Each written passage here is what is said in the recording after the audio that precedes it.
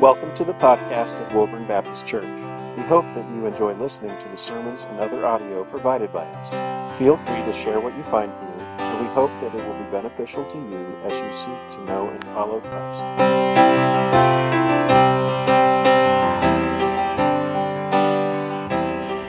Come, thou long expected Jesus, born to set thy people free. From our fears and sins release us. Let us find our rest in thee. Israel's strength and consolation, hope of all the earth thou art, dear desire of every nation, joy of every longing heart.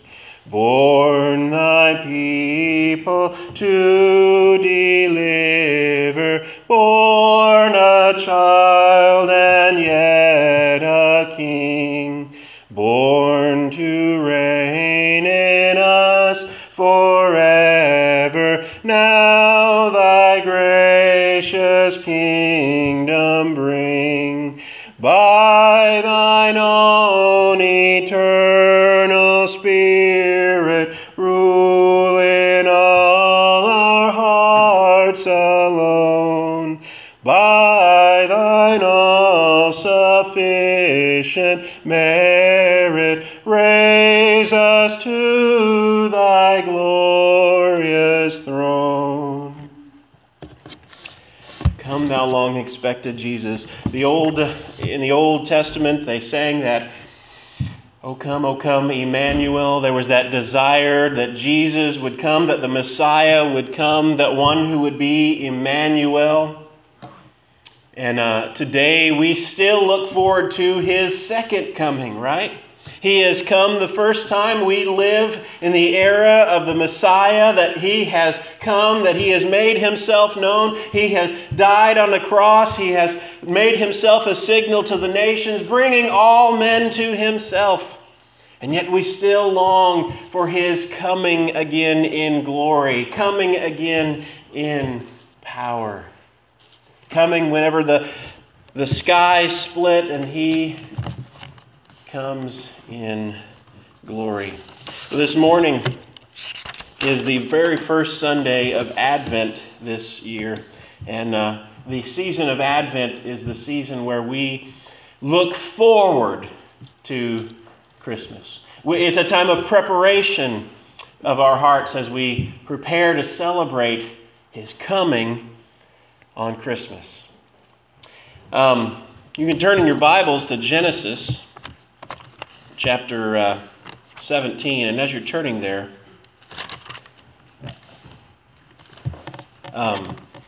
when Amy and I were in seminary, when I was in seminary, and Amy was with me, of course, she got a PhD, put hubby through.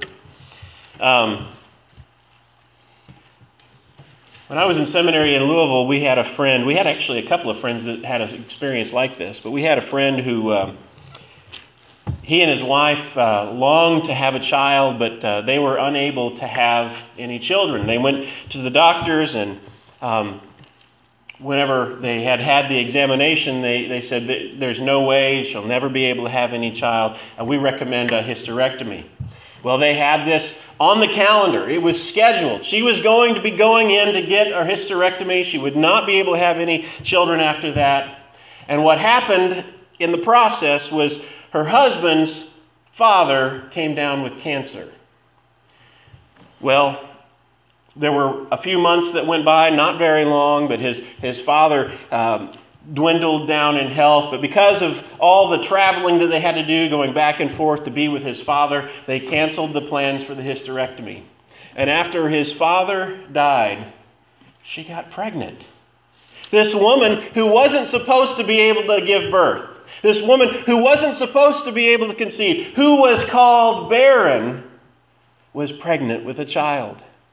That's kind of a miracle to us. We see that. We see doctors can't explain it. And we see that's kind of a miracle.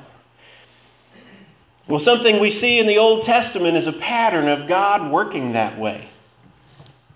God works that way, and when we see a pattern throughout the Old Testament, something that happens time and time again, that's kind of pointing forward to something greater, the scholarly word for that is typology. You've heard of types of Christ, maybe. Something about this Old Testament example points forward to something about Jesus. We see here in the story of Abraham a beginning of this unfolding pattern of a barren woman who was promised a child and then God delivered. I'm going to read Genesis chapter 17, beginning of verse 1. And when Abraham was 99 years old, the Lord appeared to Abraham and said to him, I am God Almighty. Walk before me and be blameless, that I may make my covenant between me and you and may multiply you greatly. Then Abram fell on his face, and God said, Behold, my covenant is with you, and you shall be the father of a multitude of nations. No longer shall your name be called Abram, but your name shall be Abraham. For I have made you the father of a multitude of nations. I will make you exceedingly fruitful, and I will make you into nations, and kings will come from you.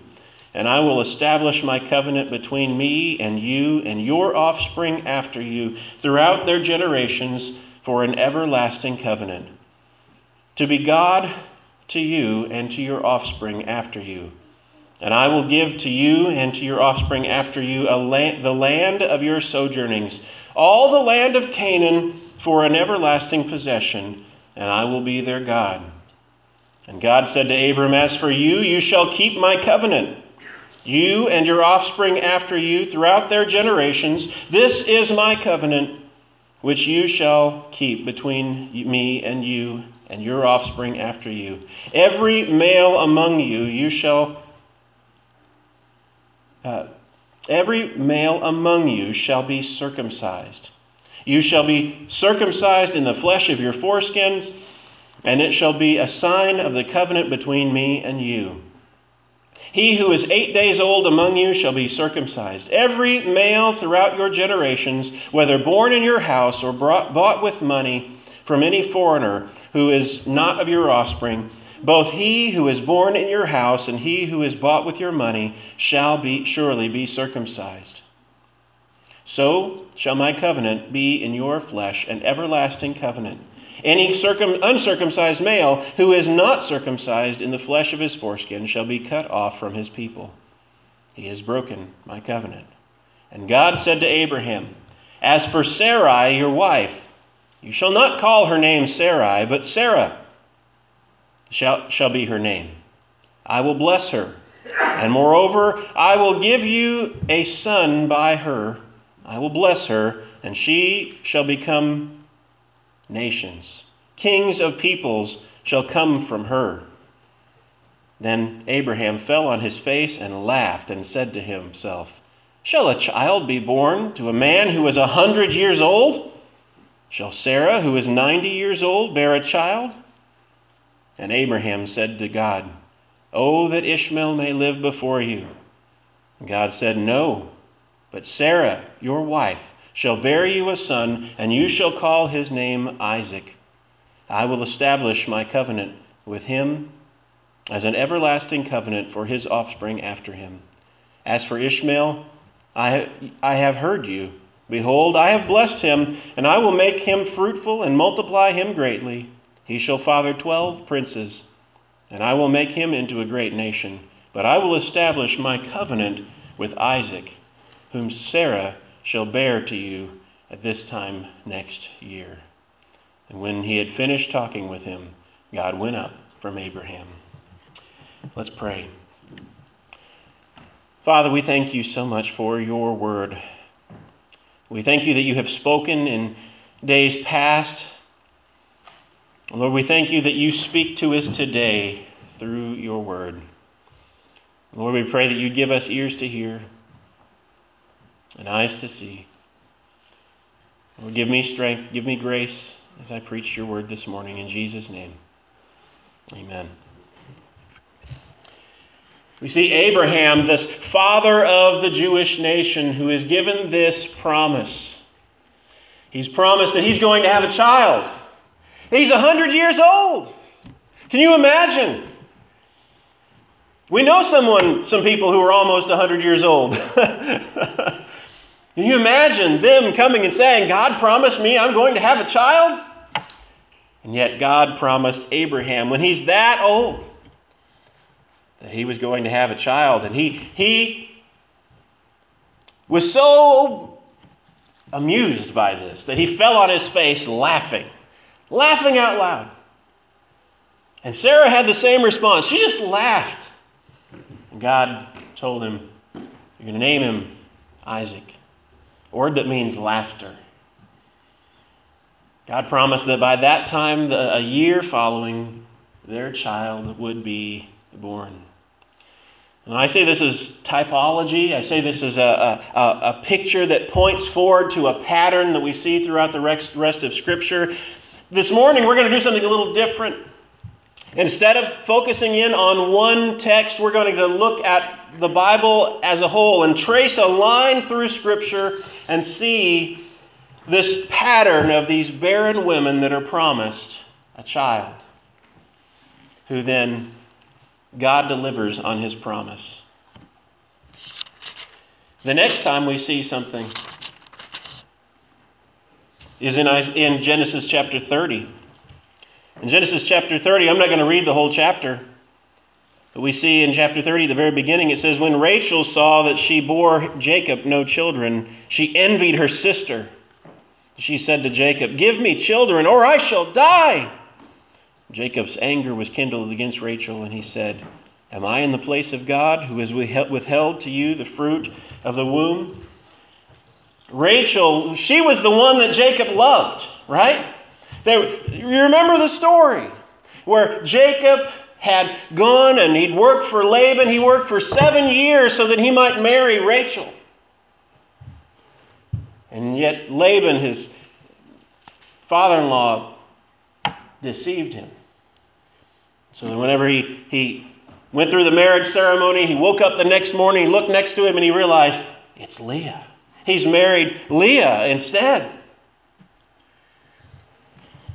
You would think after 7 years of working for Rachel and 7 more years of working for Rachel again, that God would bless them with a child. But no, he held her womb closed because God could see that Jacob loved Rachel, and so he blessed the one that was unloved. You ever feel like you're unloved? God can sometimes bring blessing to those who feel unloved, like Leah, who was there. She was the homely one. She was the ugly one. But yet God blessed her with children. She had more and more children. And Rachel she was heartbroken. She couldn't have any. And finally, Rachel was just so overwhelmed with grief that she couldn't have any children that she gave Jacob a servant girl so that she could raise up children for her. And they had children, and what happened? Leah just kept on having more. And Rachel was just devastated. She couldn't have any children. And we come a little bit later in the passage. Verse 22 says, then God remembered Rachel. He remembered her. She felt like she was forgotten. She felt like God doesn't even see me. But then in verse 22, God remembered Rachel. And God listened to her and opened her womb, and she conceived and bore a son and said, God has taken away my reproach. She called his name Joseph, saying, may the Lord add to me another son. We're beginning to see a pattern here. We saw it with Sarah. We saw it with Rachel. And we're going to see it again. In Judges chapter 13, And here we see, and the people of Israel again did what was evil in the sight of the Lord, so that God gave them into the hands of the Philistines for 40 years. There was a certain man of Zorah, of the tribe of the Danites, whose name was Manoah, and his wife was barren, and had no children. And the angel of the Lord appeared to the woman and said to her, Behold, you are barren and have not borne children, but to you shall conceive and bear a son. Again, God comes to this older couple who was unable to have children. They had no children. They felt like the reproach. They felt shame because they were unable to have any children. And God came to them and promised, you will have a child. This child was Samson, who rose up to be a savior for Israel. They were oppressed by the Philistines, and Samson rose up to save them. Again, we see a picture of something that points forward to Jesus to come. This barren couple, unable to have children, and God promised them a child who would be born and save his people. And then we look forward again to Samuel. 1 Samuel chapter 1. There was a certain man of Rephathaim Zophim, of the hill country of Ephraim, whose name was Elkanah, the son of Jorham, son of Elihu, son of Tohu, son of Zuph, an Ephrathite. He had 2 wives. We've heard something like this before, haven't we? Rachel and Leah. He had 2 wives. The name of one was Hannah, and the name of the other was Peninnah. And Peninnah had children, but Hannah had no children. Sounds very similar to what we've already heard with Rachel and Leah. Now, this man, verse 3, this man used to go up year by year from his city to worship and sacrifice to the Lord of hosts at Shiloh. There the 2 sons of Eli, Hophni and Phinehas, were priests to the Lord. And one day when Elkanah sacrificed, he would give portions to Peninnah his wife and to all her sons and daughters. But to Hannah he gave a double portion because he loved her, though the Lord had closed her womb. Again, sounds even more familiar. Sounds like Rachel and Leah. The unloved one was the one who was having all the children. And the one who Elkanah loved, Hannah, her womb was closed. And her rival used to provoke her grievously to irritate her because the Lord had closed her womb. So it went on year by year. And as often as she went up to the house of the Lord, she used to provoke her. Therefore Hannah wept and would not eat.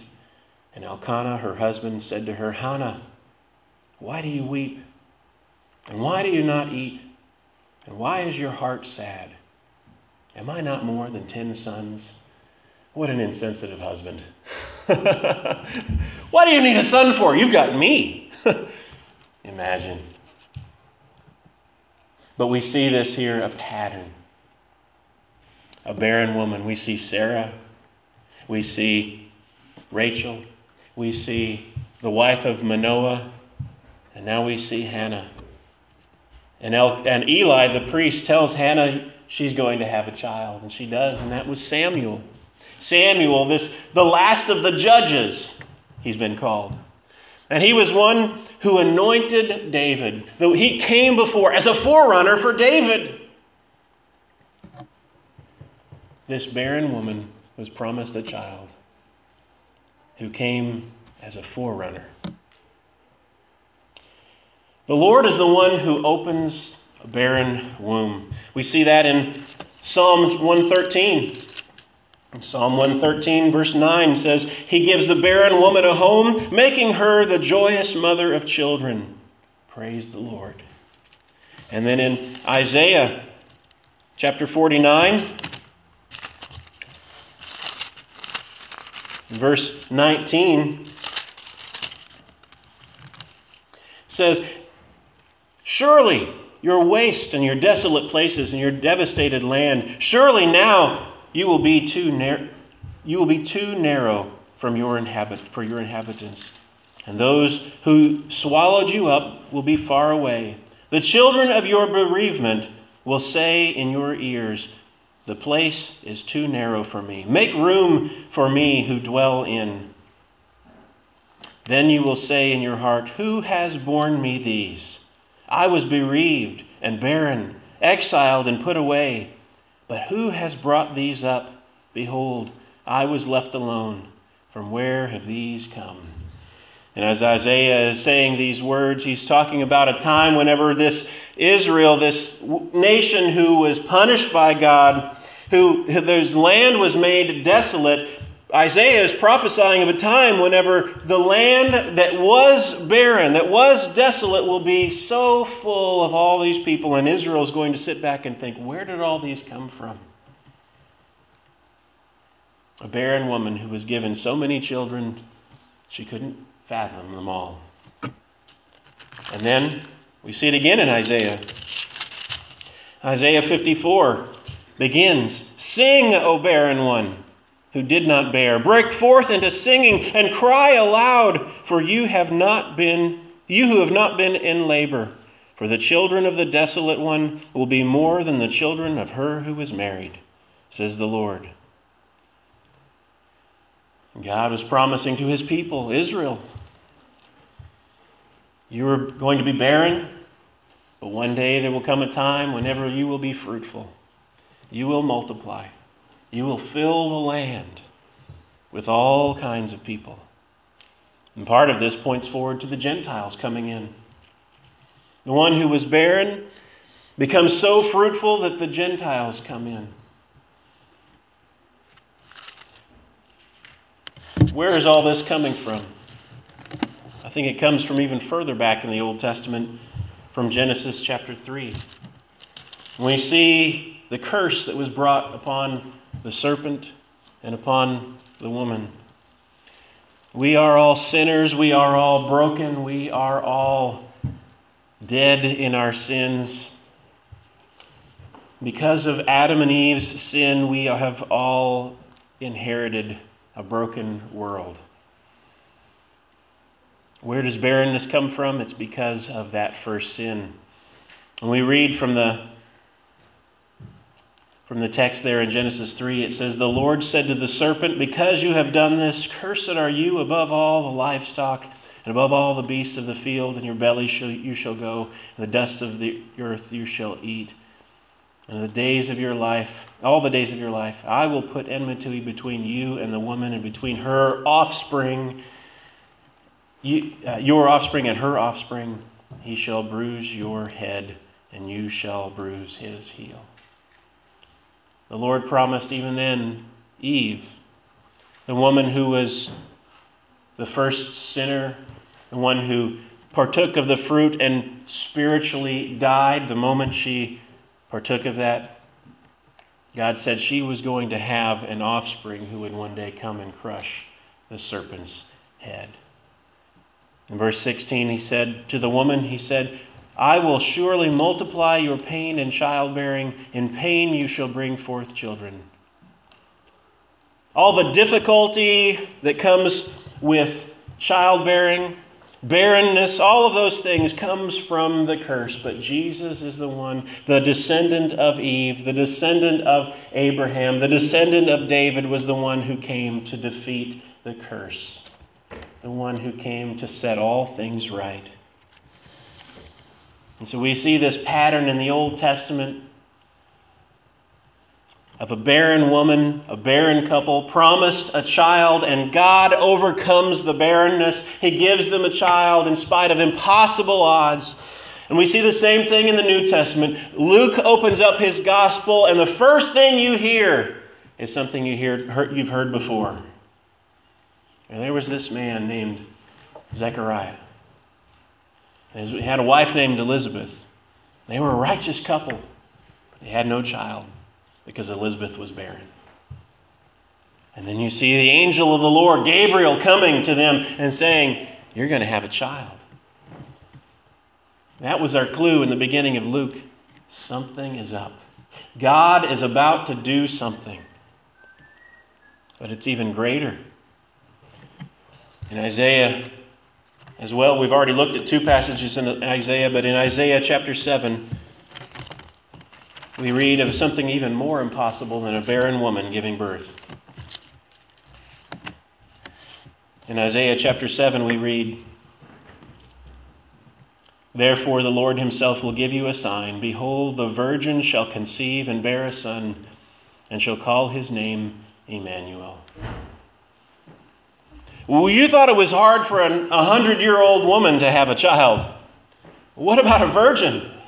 That's impossible. That was completely impossible. And yet God promised it, and God delivered. We look forward at this time of the year. We celebrate Christmas, the time when God opened not only the womb of a barren woman, God caused a virgin birth, a greater miracle. And typology, the types we see, the symbols, the patterns that we see, always point to something greater than itself. When we read all these stories of this barren woman that is given a child, it points to something greater. It points to Jesus, the one who was born of a virgin. This first Sunday of Advent, we're going to think about hope. God is the one who is our hope. He brings hope out of impossible situations. He makes the barren woman sing. And He is the one who sent us the one who would crush Satan's head. O come, Emmanuel. Thank you for listening to this message from Woburn Baptist Church. For more information, please visit us at www.woburnbaptistchurch.org, or you can also like us on Facebook.